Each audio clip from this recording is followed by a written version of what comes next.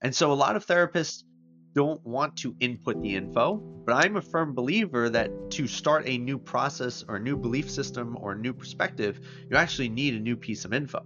Otherwise, you're running on the same operating system, right? It's like having a computer you never updated and wondering why it can't play brand new video games on the old game card. Well, it needs an update. And that's the same with us. If we're struggling with the same thing over and over and over, and you don't get an updated piece of info or an updated perspective, you're going to go back to the same thing. Like, that's just how humans are. We run on default mode. We have a computer system that likes being on default.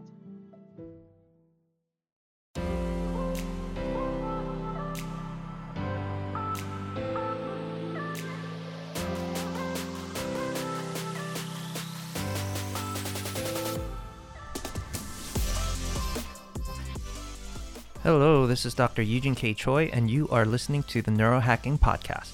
If you're a heart-driven leader, then this podcast will show you the proven, science-based ways to tap into your unique superpowers. That way, you develop the skills to perform and feel at your best. And believe it or not, the only reason you get stuck and get uninspired and unmotivated is because your brain's been programmed to behave that way. And I started this podcast to show you how to rewire those parts of your brain that aren't serving you, so that you can learn the skills to activate your highest levels of performance, get your energy back, and find the clarity you need right now on how to powerfully create that life that you alone were meant to live, all using science. You are listening to episode 10, and this is my interview with my good friend Vin Infante, professional coach and licensed therapist. Okay, Vin, I'm really excited to have this conversation with you today because you're a licensed therapist who is also coaching. Yes. And you've combined your skill sets as a therapist, as a coach, as a mentor to produce these phenomenal results in your clients where when people are getting stuck, you're able to actually help them get unstuck by leveraging all of your expertise. So could you tell me a little bit about the most important lessons you've learned throughout your journey that got you to where, like how you got to where you're at today? What were the reasons why you're at where you're at today, if that makes sense? Sure. Well, I think there was a lot of eating of the humble pie. How so? Well, okay, so 23 years old, you graduate college as a therapist, and all of a sudden you're like, I'm going to change everyone. I'm changing this whole world. I'm going to help everybody because I got it, right? And then there's the later realization that it is arrogance that makes you think you could change people because Mm, as a therapist or a coach or even a mentor, or maybe even a teacher, if we want to step even into that realm, which I know we won't, but in all of these categories, what it actually comes down to is you're not changing anyone. What you're doing is you're facilitating a space for change to occur. yes. And so that was one thing to learn for sure. And I think that that took a little bit to get, right? Because when you're super ambitious and you really believe that you could help people, all of a sudden you believe it's about you. And that's another thing that could take us out of doing really impactful and powerful work with our clients because when you start basing their results or their capabilities on yours, if you wind up meeting that one client that's a little stuck or having some troubles, you start thinking it might be something you're doing wrong, which it could be, right? It As could a be skill set, sure. is a Yeah. skill set, but it's not on you to create their change. And so that was probably one of the harder things to learn because they never really addressed that, right? And I think that was probably one of the bigger takeaways I've had. There's many more, but I also don't Yeah. want to just ramble on. No, you're good. Like, and I can totally relate to that. I don't know if you'd agree with this, but like, it was almost kind of like for me, like wanting to help people was a savior complex for me Mm, because I was so insecure in myself, right? Out of the fight, flight, freeze response, like, how do you sure. fight to make you feel better about yourself? Is you'll quote unquote save other people. Do you feel like there was an element of that when you were bringing up like, oh, it was like the humble pie, the arrogance thing happening, where it's just like it's not just me, but it's also cultivating that safe space for the client to come to their own breakthrough. It's not like you did it. You're just providing the information and the space so that if it connects the dot for them, then boom, they have that result. Right. Well, I think there's a few different parts to that. In my personal story, right? I grew up always wanting to be a therapist because my dad was a therapist. And so Mm, I really deeply admired my dad and I wanted to do what he did because I think my dad's one of the smartest people I've ever met. He's extremely insightful. You can't play a game of Pictionary against him and win. It just doesn't happen. And I was always impressed by my dad. And so that was one of the deeper reasons for wanting to become a therapist. And there was also this other part of it too, where growing up I got bullied a lot. I had a lot of trouble fitting in. I was very awkward. I was a little bit chubby. I had all of these issues that prevented me from being someone that ever fit in, right? And so Mm, throughout my life, I was formally diagnosed with depression, anxiety, panic disorder. I had suicidal ideation. I had self-harm tendencies. And so I struggled a lot with my own levels of victimhood. And as I was experiencing this for most of my life, never fitting in, all of this internal pain, there was a final moment of clarity at about 23 years old. So, I mean, even that, right? I was suffering God knows how long. And so mm, at a certain point, I finally started to figure it out at 23. And that really caused me to look at not only my life, but start looking at other people's and saying, wow, this really is possible. You don't have to have a diagnosis. You don't have to believe that these things are going to stick with you forever. And so I started getting into almost this personal mission of I want to eradicate the belief that you are sticking with a lifetime diagnosis, that you have to have anxiety, that you have to have depression, that these things, and even Siri agrees that just Your Siri just turned on. that even these things don't have to be a permanent problem. They could be something that's more temporary. And then as I got even more into the depth of my work, learning that these are actually just parts of an identity that you Right. can choose to accept or reject. So I wound up leaving traditional therapy behind because I stopped believing in it, honestly. I stopped believing in the efficacy of the business model that we do today know as traditional formal therapy. How would And you that, define traditional therapy? So then you got yeah, a specific degree. Was right. that what kind of degree was that? So I got a master's in social work Okay, so and I was in a clinical focus, which put me more into the one-to-one therapeutic trajectory. got it. And then so traditional therapy, how would you define that? So like, because people are like, maybe I need a therapist. So when you're saying traditional therapist, it's someone who usually has like a degree in social work Sure. and it's a license you get with the state. Is Right. that right as well? It's a Yes. specific, what's the license called? Just out of curiosity. It's New York State, social work license. Social work license. It Okay. just honestly, it just builds on your credential, right? So when you come out of social work school, you're considered an MSW, which would be a master of social work. Once you get Hmm. your license, you become a licensed master social worker. And then that's when someone's saying I'm a therapist, that's probably what they mean then in terms of their credentials at the least. At the least, I mean, because a Okay. therapist could be an LMHC, which is a licensed mental health counselor or Got it. clinician, right? Got it. You could be a psychologist, you could be a psychotherapist, right? So you could have a social work degree, licensed mental health counselor degree. You could have a psychology degree. So there's just different ways of learning through each of these degrees and That's modalities, interesting that in the umbrella of therapists, though, there's all these different, like, I right? don't even know what to call them. It's like different topics. One might be specializing in psychotherapy. Like, um, I'm just kind of curious. Are you able to unpack that in like a few sentences? Like, because people just hear the word therapist. Like, Yeah, so then we're looking at a traditional model. Like, what is that? Like, you just brought up all these four things. I'm just like, whoa, what's the difference then? right. Do you know what I mean? Uh, Well, the do you know what difference I mean? is really just based on the schooling. So, like, one of the things is I would say I probably didn't learn a ton about psychotherapy in my master's program because the way that mine was specifically tailored was more around the lines of social impact and social justice. However, from talking to other people that were in the social work field, I heard that that was more of a just my school type of deal. If I went to a different school, the social work program could have been more tailored to actual psychotherapy as opposed to what mine was tailored for. So I think that's also something that's interesting to understand because I didn't even know that until I started talking to other people. I was like, yeah, my social work school really didn't prepare me for psychotherapy. I had to learn a lot of that on my own because I wanted to, and I had a background in psych already. So other people were like, that's I interesting see. because I went for social work at this school and there was a lot more therapeutics, background and educational aspects in there.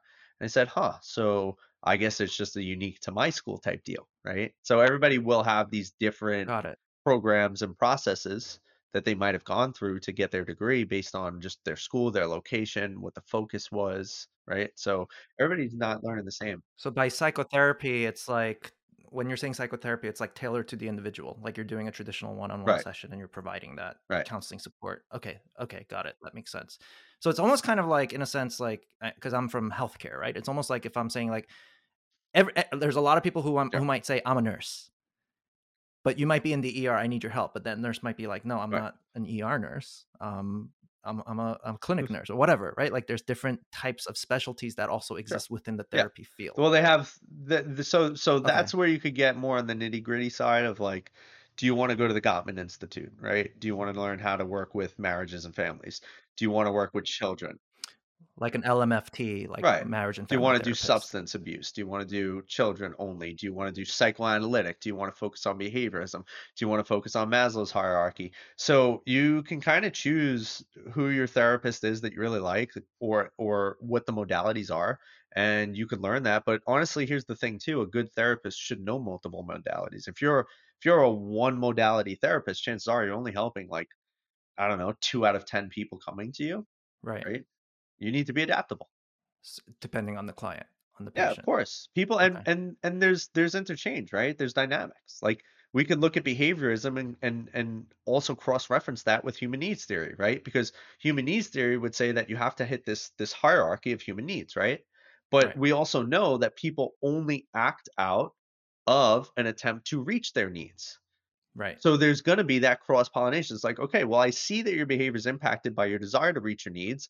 What level are you at in your needs, right? What do you need met right now? What's driving your behaviors? And so a lot of these things will go back and forth, and then we could bring in psychoanalytic and say, okay, well, let's analyze why you're having these thoughts, why you believe these are your needs, why you believe you're at this place in your needs, which is why that's leading to these behaviors, right?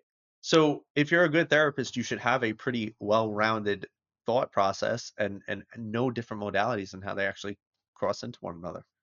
Okay, that makes a lot of sense. And then when we're looking at the traditional structure, it's kind of like hey, you'll meet with me X amount of times per month or per week or whatever, meet you for a 1 hour session, and we'll keep it going until you feel better. Right. Yeah. I mean, there's this idea or this understanding that, well, first up, it's even that, right? Like meet me until you feel better. I don't think I've ever had a therapist say like you'll feel better.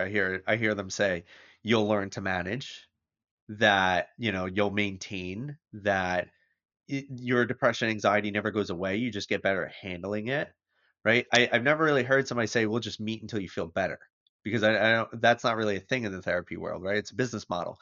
Come in for 10 years, put in the work, and in 10 years you could have a better understanding, more awareness, but you'll always have your issues. They'll always be there by your side. Oh, and also maybe you want to take this medication because it will really help you calm your anxiety. In addition to seeing me every single week for the next 10 years. I can't. The brain in me can't help but like be like, that's a great business model Such a good one. because Such a good one. it's in the practitioner's best interest to have you keep coming, though, because that's still money, cash flow coming in. Of course. So then I'm kind of curious, where did you get jaded? Like moving into the therapy world that even started you going on this journey of expanding your experiences and your expertise. Well, I got jaded because I felt like there could be more, right? I knew, for instance, I knew that I was able to get over my diagnoses. Like I Mm, never really fully accepted them. And I noticed that when I did start to actually accept them, I started feeling worse. And then I noticed as I got older and I started rejecting them and I was like, I'm not these things. And then I also started learning more about the brain, right? And yep. how we function, and that Which all surprised emotions. me, by the way, that Uh-huh. you were sharing with me in the past where you're like, in your traditional track, the neuroscience side, it's not really that big of a thing in terms of the studies. It's more like psychology based versus Yeah. like the brain function. Okay, got it. Right. Yeah, no, I mean, and again, could just be my school program. Social work taught no neurology. Even based, though I went for my undergrad in psych, there was not there was some neurology, not much.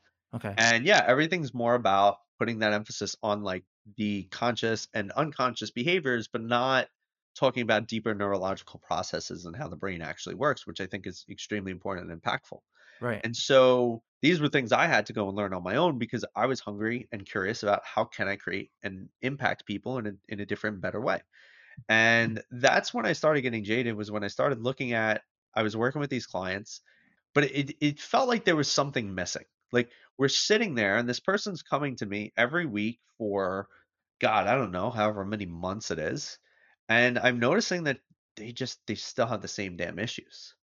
And when Mm, I'm addressing the issues and I'm challenging it in a certain way, there's still not much change that's facilitating.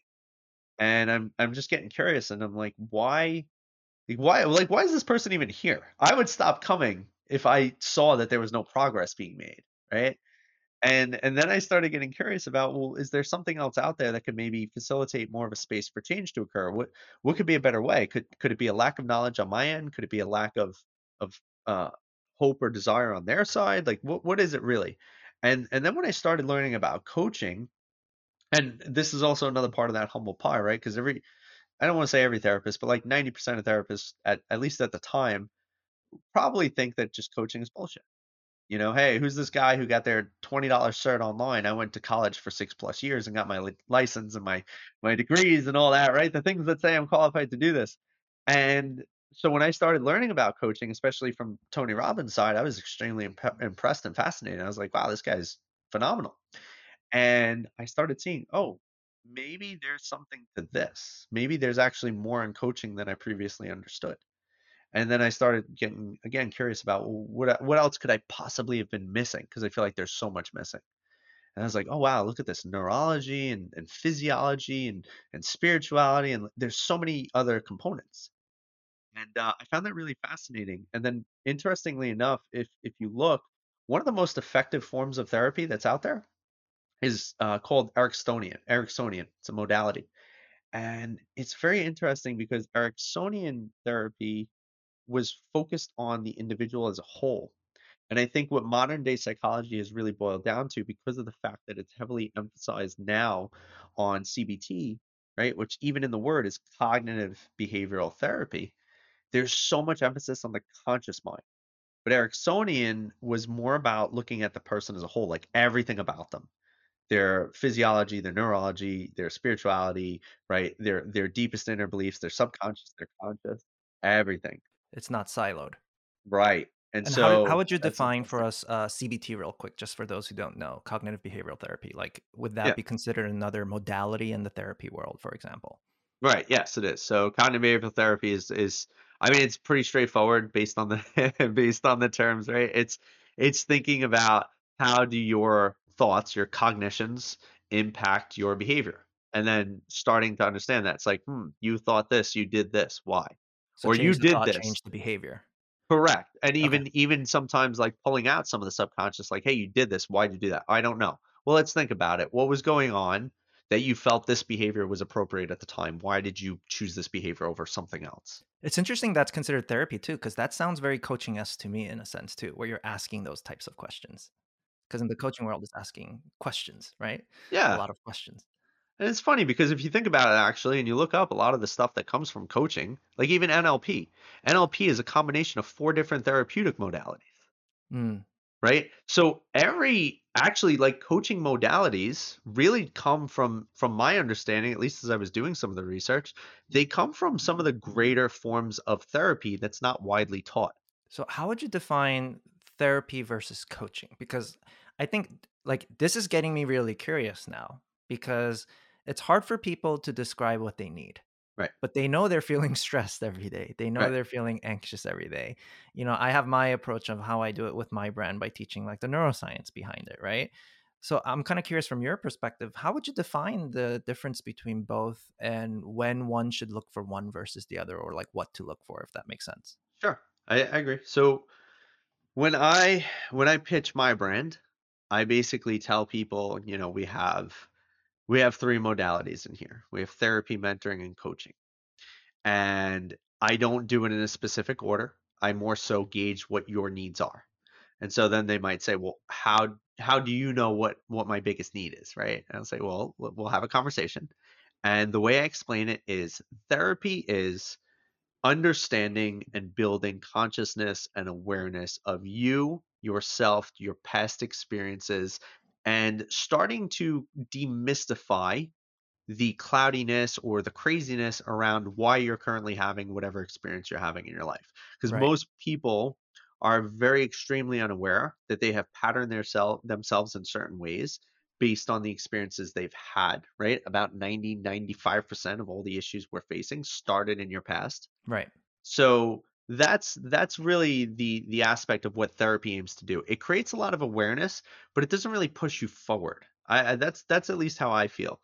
And then when you look at coaching, what I've seen with coaching is that coaching is about taking the awareness and the level you're currently at, and then taking your standards and raising them significantly higher than they're already at, and challenging yourself to become more of who you should be based on what you want out of life by, challenging your behaviors, your actions, your processes. And now that you have that awareness, you can actually challenge it properly and build upon that and go further and faster.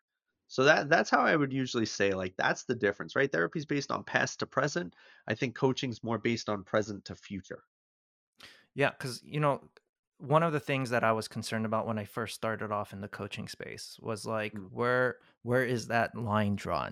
right. Where, because I've heard that's the thing. It's just like we were just having this conversation before we started recording, but it's like I hear different perspectives. Like Yeah. I've spoken to psychiatrists. I went deep into the rabbit hole of asking questions like to therapists, to psychologists, because like where is this line drawn? Because in the coaching space, where I might call them like the purist coaches, right? Like where it's just like you're not allowed to tell, you can only ask, right? Um, which is fine, right? But like I kind of got curious of like where does that line get drawn, because I guess a fear I had inside of me before was just like imagine some therapist coming up to me and be like, you're not qualified to do this, you should not be talking about these traumatic stuff with people, because what if something you say causes them to kill themselves? You Right. see what I'm saying, like Yeah. as a coach.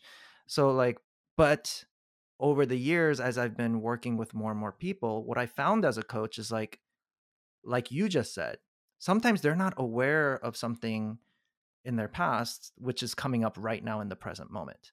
And the moment they just take some time to process it, I'm not going into super psychoanalytic mode, but I welcome it. Right. But that's the times when the shifts really occur. And boom, it's like night and day difference. Yeah. Do you see what I'm saying? Because they've connected the dots on something, not because of something I did per se, right? Right. But we held that space to have the conversation. And then they just come to this big aha moment and it's no longer a problem for them. I can explain what's happening at a neurological level. But like, I was just kind of curious on your perspective on that. I feel very strongly about how modern day coaching is. I think Mm, that a lot of modern day coaches, I will say this pretty openly, I suppose. I think that a lot of modern day coaches are bullshit. I think that a lot of them are afraid to really help a lot of their clients. And it could be because of what we're talking about right there is like, what if I say something that they commit suicide, right? Like, I don't know if that's necessarily a super ginormous issue, right? Because you also have to think of the clientele you're working with. And maybe it's different for some of the clients, right? Like you and I, we both work with high performing individuals. right, We're working with people who are high functioning. High functioning people will occasionally have those thoughts and feelings and emotions, right? But they're also in a realm where I don't want to say they're less likely and diminish it, right? For people, but usually a higher performing person might have moments of weakness, but they're maybe 80% more likely to come out of it quicker. I'm throwing an arbitrary number. I've worked with lower functioning people, and that's what we call them in the field, right? Like people who are in homeless shelters and inpatient units and hospitals and clinics, and they're not really getting out of there, right? And they have schizophrenia, psychosis, things like that. Those people tend to have a higher risk factor. Those people right, tend to have a lot less emotional stability and support systems. Like the things that your average higher functioning person would have, your lower functioning person would not. So it's really about like that risk analysis. And I think a lot of coaches are so afraid to do the depth work, which is unfortunate because it actually takes away from powerful transformation. right. And there have been coaches, one coach I really deeply respected, she was an executive coach for like 25 years.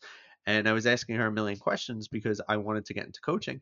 And she was just telling me, she's like, yeah, she's like, if a client's stuck, we just sit with them. And I'm like, well, what if they're probably stuck on something from their past? Why don't you go into it with them? And she's like, oh, no, no, I don't do that. We don't do that as coaches. She's like, and if you're going to become a coach, you have to understand that is a fine line we don't cross, for legal reasons and this reason and that reason and blah, blah, blah. And first up, I found that a little funny because one is coaching is a wildly unregulated field. Right. Anyone listening to this podcast right now could turn around and be like, I'm a coach. Nobody could really question it. Right. Right. And so I found that a little funny. And then number two is I said, well, what if you are you going to refer them out? Are you going to send them to a therapist? Are you going to send them to somebody else? And she's like, no, sometimes the process is just sitting with them. And I'm like, that's bullshit. You just say you're unqualified. Say you can't. You're maybe your skill set or your tool set, you've hit the capacity and you're at limitation with this client, and they need to go find someone else. But don't sit there and just take someone's money because you've been told by the ICF that that's the process. Because I think that's bullshit too. I don't think that's the process. I think Hmm. that means you're limited, and you should do it right by the client and not continue to take their money while you don't actually provide value to them. Right. So the way I view it is like, look, coaching is a skill, therapy is a skill, Sure. right? But what's also interesting to me is like number one, I totally agree with you. Like you have to know the client, you have to get to know them. Like if it's a hardware issue, meaning like there is something chemically severely imbalanced in their physical brain, Right. where number one, I realize you can tell. Yeah. Like you can clearly tell when this person is like, not able to it's just something feels clearly off versus it feeling really subtly off. But Yes. what I also find interesting though is, one of the ways I explain it with the whole like fight, flight, freeze response with the neurology, right? It's like a lot of high performers I found are great at the fighting. So Right. how do they deal with their pain? They just work harder versus processing their pain. Do you see what I'm saying? Like Yeah. that's their coping mechanism, but the world rewards fighters, right? Right. With more money, more opportunities, whatnot. And then you see the people who are like the homeless. If it's not a chemical imbalance going on in their brain, which is for a lot of them, it is, right? Sure. Like this is from my pharmacy background that I'm Yep. remembering. But if they actually have like a cognitively well-rounded, like somewhat well-rounded brain, it could be things like a freeze response. To my Yeah. pain, I just numb out and I just don't take action. But then the outside life looks totally different night and day, right? You could have Sure. the high performing depressed person making Yeah. millions of dollars, and then you can have the homeless person in freeze mode. But it's still pain going on. And I Right. realize as long as you're willing to face that pain, then that's when progress happens. It's not someone outside of you coming in and saving the day per se, right? And fixing you, quote unquote. Right. But like you said, it's cultivating that space together to allow transformation to occur. And that's kind of what I found interesting. So, like, I think where people get confused though, because, if I had this conversation with you when I was depressed in my younger 20s, I think I would have had more clarity on who to ask help for. Right. Do you see what I'm saying? Yeah. So I'm kind of curious how you would break that down. If I'm like, I know something's going on inside of me, I need support, and people are telling me you should see a coach, you should see a therapist, you should see a coach.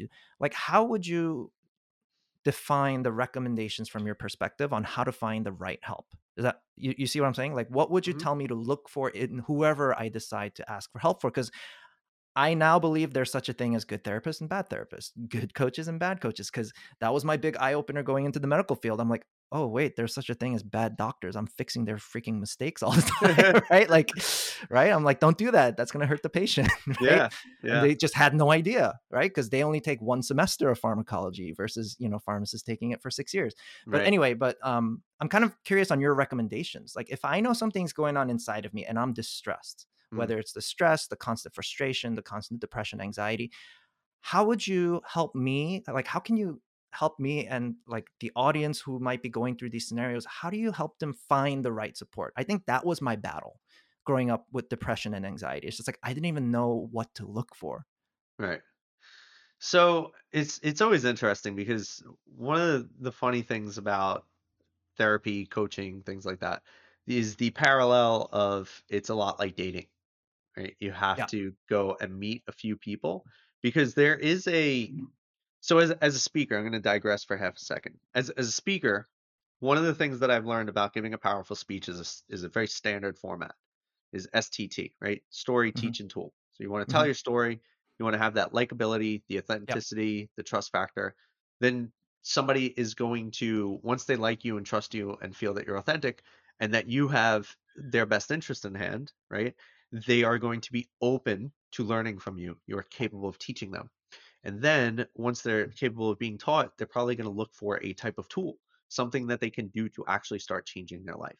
Yep. So I think the first thing that everybody should always do when they're considering is find someone that you feel like you want to see. Not even somebody you're comfortable with, right? The mentors that I've had in my life are always people that make me feel extremely uncomfortable, where I'm almost always hesitant to hop on the phone with them because I know they're going to call me out on my shit. And I know that's what I need.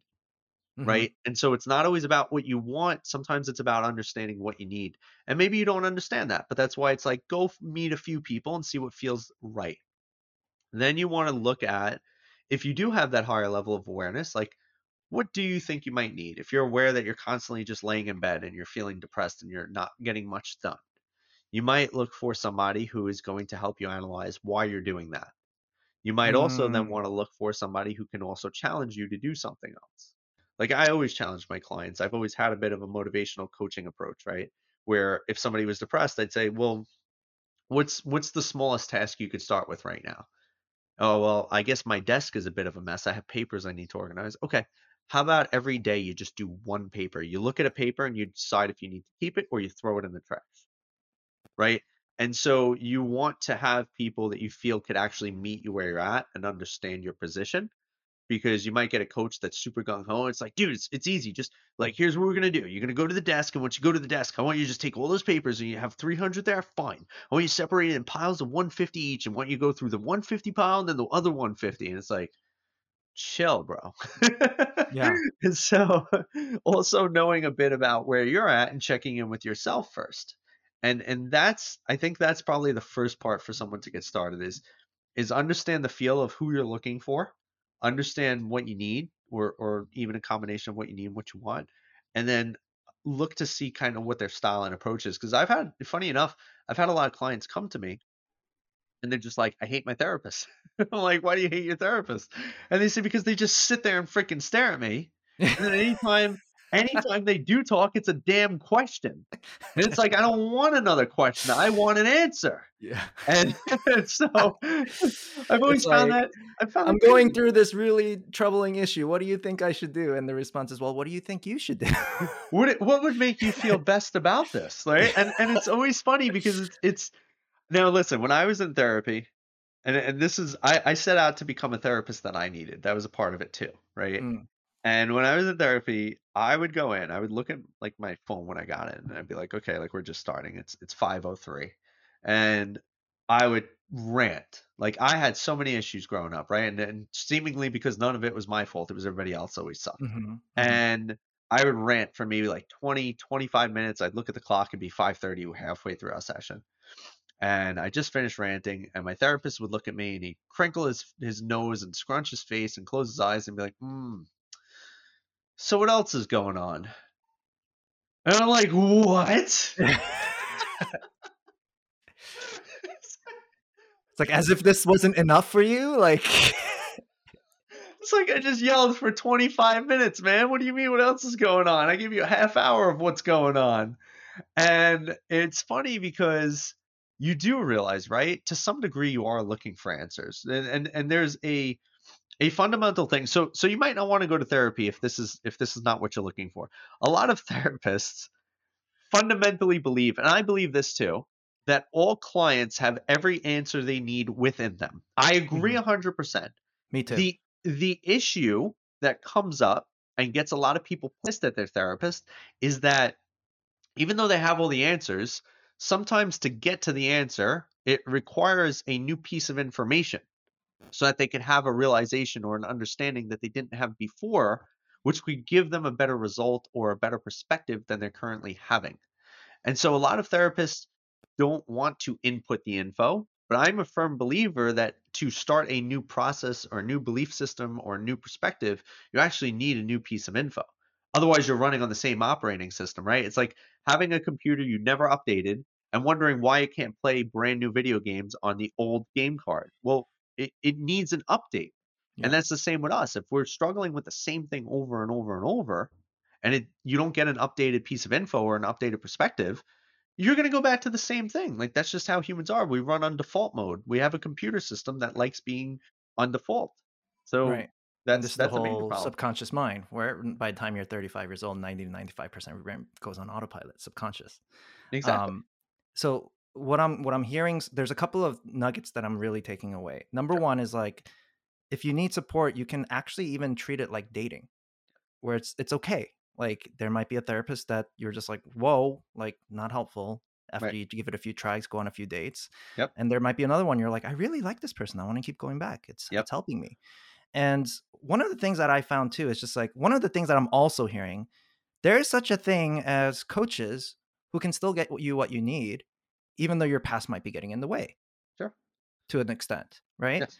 So that's kind of where I'm curious about too, where it's just like, so one of the things I realized is like, when we experience these feelings, one of the things I've learned about emotions is it's a record of the past. You're Yep. not feeling what's happening to you. You're feeling what happened to you, right? So you're feeling all these feelings and it's like, how do we process them? And then that's where like, you go into the past a lot with people. But what I've also found is like, when it comes to getting the support you need, someone needs to be able to help you make sense of things. Where it's just like, if you want to, when it comes to like your identity, I think for a lot of us, it reminds me of that story. I don't know if you ever heard that story with the elephant, where it's in the circus. It's this humongous grown elephant, and all that's keeping it from running away is a rope that's tied to its tail, and it's a stake pegged to the ground. And some person's really curious, going like to the circus owner, "Why is that elephant not running away? It totally can just rip that peg out with his nose and just run away." And the circus owner's reply was, "Well, when that elephant was a baby, it wasn't able to pull that stake out.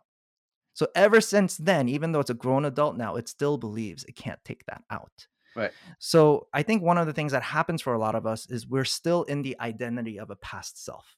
Sure. For whatever reason, we believe that about ourselves. I'm weak. I'm not good enough. I suck. I'm stupid. And I think that's kind of the first step that therapists can be really good at, helping you identify why you have this type of belief system, this identity, and work all of that stuff out. And then I feel like where coaching can also help in sense is like, once you become aware of that though, that's what helps you get back to the present moment and now make a choice that changes your future. You see what I'm saying? Yeah. So Well, yeah, go ahead. no, I was gonna say it's. I definitely have something to add in there because it's actually pretty interesting.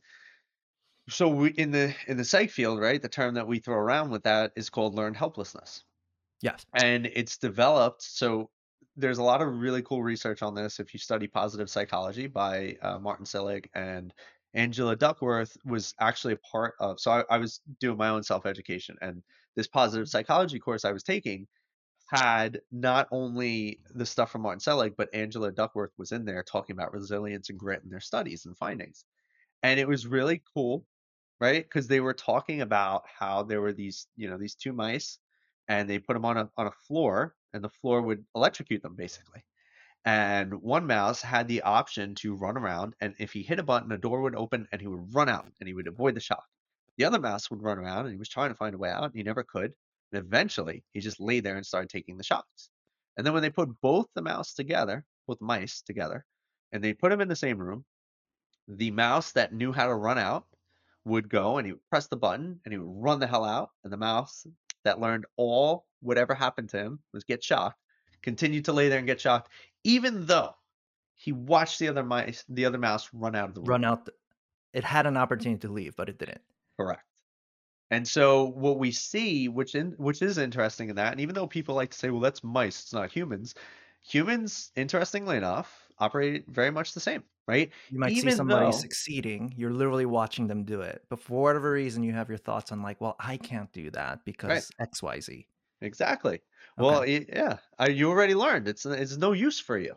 Like, why? I'm not going to bother and try. I'm just going to get shocked. In fact, humans are more interesting because of the fact that we can also create problems. So not only why would I leave the room when I'm just going to get shocked anyway, it's also, well, what the hell's out there? How do I know that guy didn't just run into a room where he's getting shocked even worse? I'm not leaving this room. I know it's in this room. I'm comfortable. I've learned to live with this shock. I'm okay with knowing I'm always going to get shocked for the rest of my life because now I've learned that if I'm going to get shocked the rest of the life, this is all it is. I could deal with this. And so we will deal with the pain that we believe we are Yeah. capable of dealing with. Isn't that also the reason why certain individuals that are in abusive relationships, for example, stay in abusive relationships? Because at least the pain of the abuse is predictable versus going out into this unknown territory. And that actually might feel scarier for some people to step into that uncertainty and unpredictability. Sure. Yeah, I mean there's a few reasons there, right? Is one like exactly what you're saying. Two, it's it is the fear that they won't find anyone better, right? A lot of the times in these relationships, there's high levels of manipulation. It's like, oh, you're gonna leave Mm, me? Nobody will right, want you. You suck. You're crap. You're shit. You're lucky I'm even with you because nobody else would deal with you. You're a mess, right? And so it could be that. It could be a fear of what you've created to be the worst idea of what's out there. right. It could be that manipulation and gaslighting where you feel completely helpless and isolated, or it could just be that you actually don't even think there's anything better based on, well, my grandfather beat my grandma, my father beat my mom and beat me. This man's beating me. And that's just how it is. I've witnessed it for 3 generations. I don't believe that I Wow, will ever be safe with a man because my belief systems have shown me no men are safe. wow, wow. So I'm kind of curious for man, I feel like I could go down so many rabbit holes together with you. But like if we were to kind of sum things up, and I think there's at the end of the day, what I've realized, a lot of the behaviors that we're in, like it just comes down to we're hurting. I think we're all hurting to some extent. We're all in pain. And for a lot of us, whether I think a lot of us have that lone wolf mentality, I don't need help, I don't need support. But I think a lot of us are deeply aware that we do need support. Like Right. we can't do this stuff alone. Sure. I think all of us included, right? Like that's why we catch up. That's why we have conversations with each other. Yeah. For you, what would you recommend? Like if someone listening is aware, like, you know what, I want support, I'm ready for it. Like what would you share with them today to see if we can help point people in the right direction? I would say analyze where you're currently at in your life, right? Like get a really good idea. Like, are you wildly successful and you're still struggling to find happiness, right? Are you someone who's not really making progress and you feel like you could be more successful? Are you someone who's okay with your life but feels like there could be more or maybe there isn't more or whatever, right? Like get a very good gauge of where you're personally at first. Then from there, start looking through the internet, right? Like the internet's a great place. You don't have to use it for porn and video games. You can do other things with it, right? So so start looking through there. Start looking at, well, once you kind of analyze where you're at and maybe where you want to be, then start looking at who's in the space. So if you're like, well, I really want to fix my mindset, all right. Are there people that help with mindset, right? Like who do I go to work on mindset? And then you'll get a Google freaking thing. Oh, or maybe I should look into mindset coaches, or I'm really dealing with anxiety and depression. Should I look for a therapist or should I try for a coach? Well, how deep's your anxiety? How deep's your depression? Are you on medication? Are you living in a terrible situation for yourself, right? Right. Because some people aren't empowered enough to step into coaching, and some people are too empowered to be in therapy. My could be my opinion, right? Hmm, hmm. And so I think just kind of getting a really good gauge of where you're at in your life personally at the moment, and then looking at where you would want to go and who could be one of those people that might support that. And kind of like you said, and as I've touched upon already, is don't be afraid to go out on multiple dates. Book like 5 therapists in a row, or 5 therapists and a coach, right? Everybody pretty much nowadays offers a free consultation. Yeah. So have that call, see how the energy is, see how the conversation is. Look and see, does the person you're talking to jump and make assumptions? Like as you're talking, they try to finish your sentences, right? Like, or do they give you really good feedback, or are they just staring at you and nodding and then asking yes and what else, right? Like, what do you want? Who do you want to help guide you, and how do you want them to help guide you? Because understand that you're the expert on yourself. You know how Yeah. you learn best. You know what energy you like. You know the type of person you're looking for, and you know what you need and what you want. Or maybe you don't always know what you need, but you know what you want, and the need could be adjusted and pointed out later. And then just start basing it on that. Like start your search somewhere. I love that. I love that. That was gold. So, one of the things I really love about you is you're trained, like you said earlier, like you've trained yourself in multiple modalities, right? You're a licensed therapist, you're a trained coach, you're a mentor to many people. So how can people find out more about you and your work? They could go to my website. They could go to www.vincentinfante.life. They could get a free resource while they're on there. They could go to the resources tab and get my free mission board template. It's a pretty cool thing. I'm not going to spoil it. I will tell you it'll help you change your life. And there's a whole 10-page template on how you can do it. So you download that for free. And you could also check Clarity me for out. free. I love that. Clarity for free. And lastly, you can check me out. I love Instagram. It's probably where I'm most active. So Instagram is at vin.infante. And now you can see the blue check mark that you pay for with Meta. So Nice. you can't mistake it. There's no other one. I have the blue check. Awesome. Dude, thank you so much for being on the show. I really appreciate you. And I'm sure we'll speak more soon. Sure thing. Thanks, man. If you enjoyed this episode, please consider rating it on Apple Podcast or Spotify to get the message out there. And this episode was brought to you by Neurohacking School. It's my online course that teaches you the science behind how to significantly decrease your stress, gain your clarity, and perform at your best. You can check that out at neurohackingschool.com. Thanks so much for listening. See you at the next episode.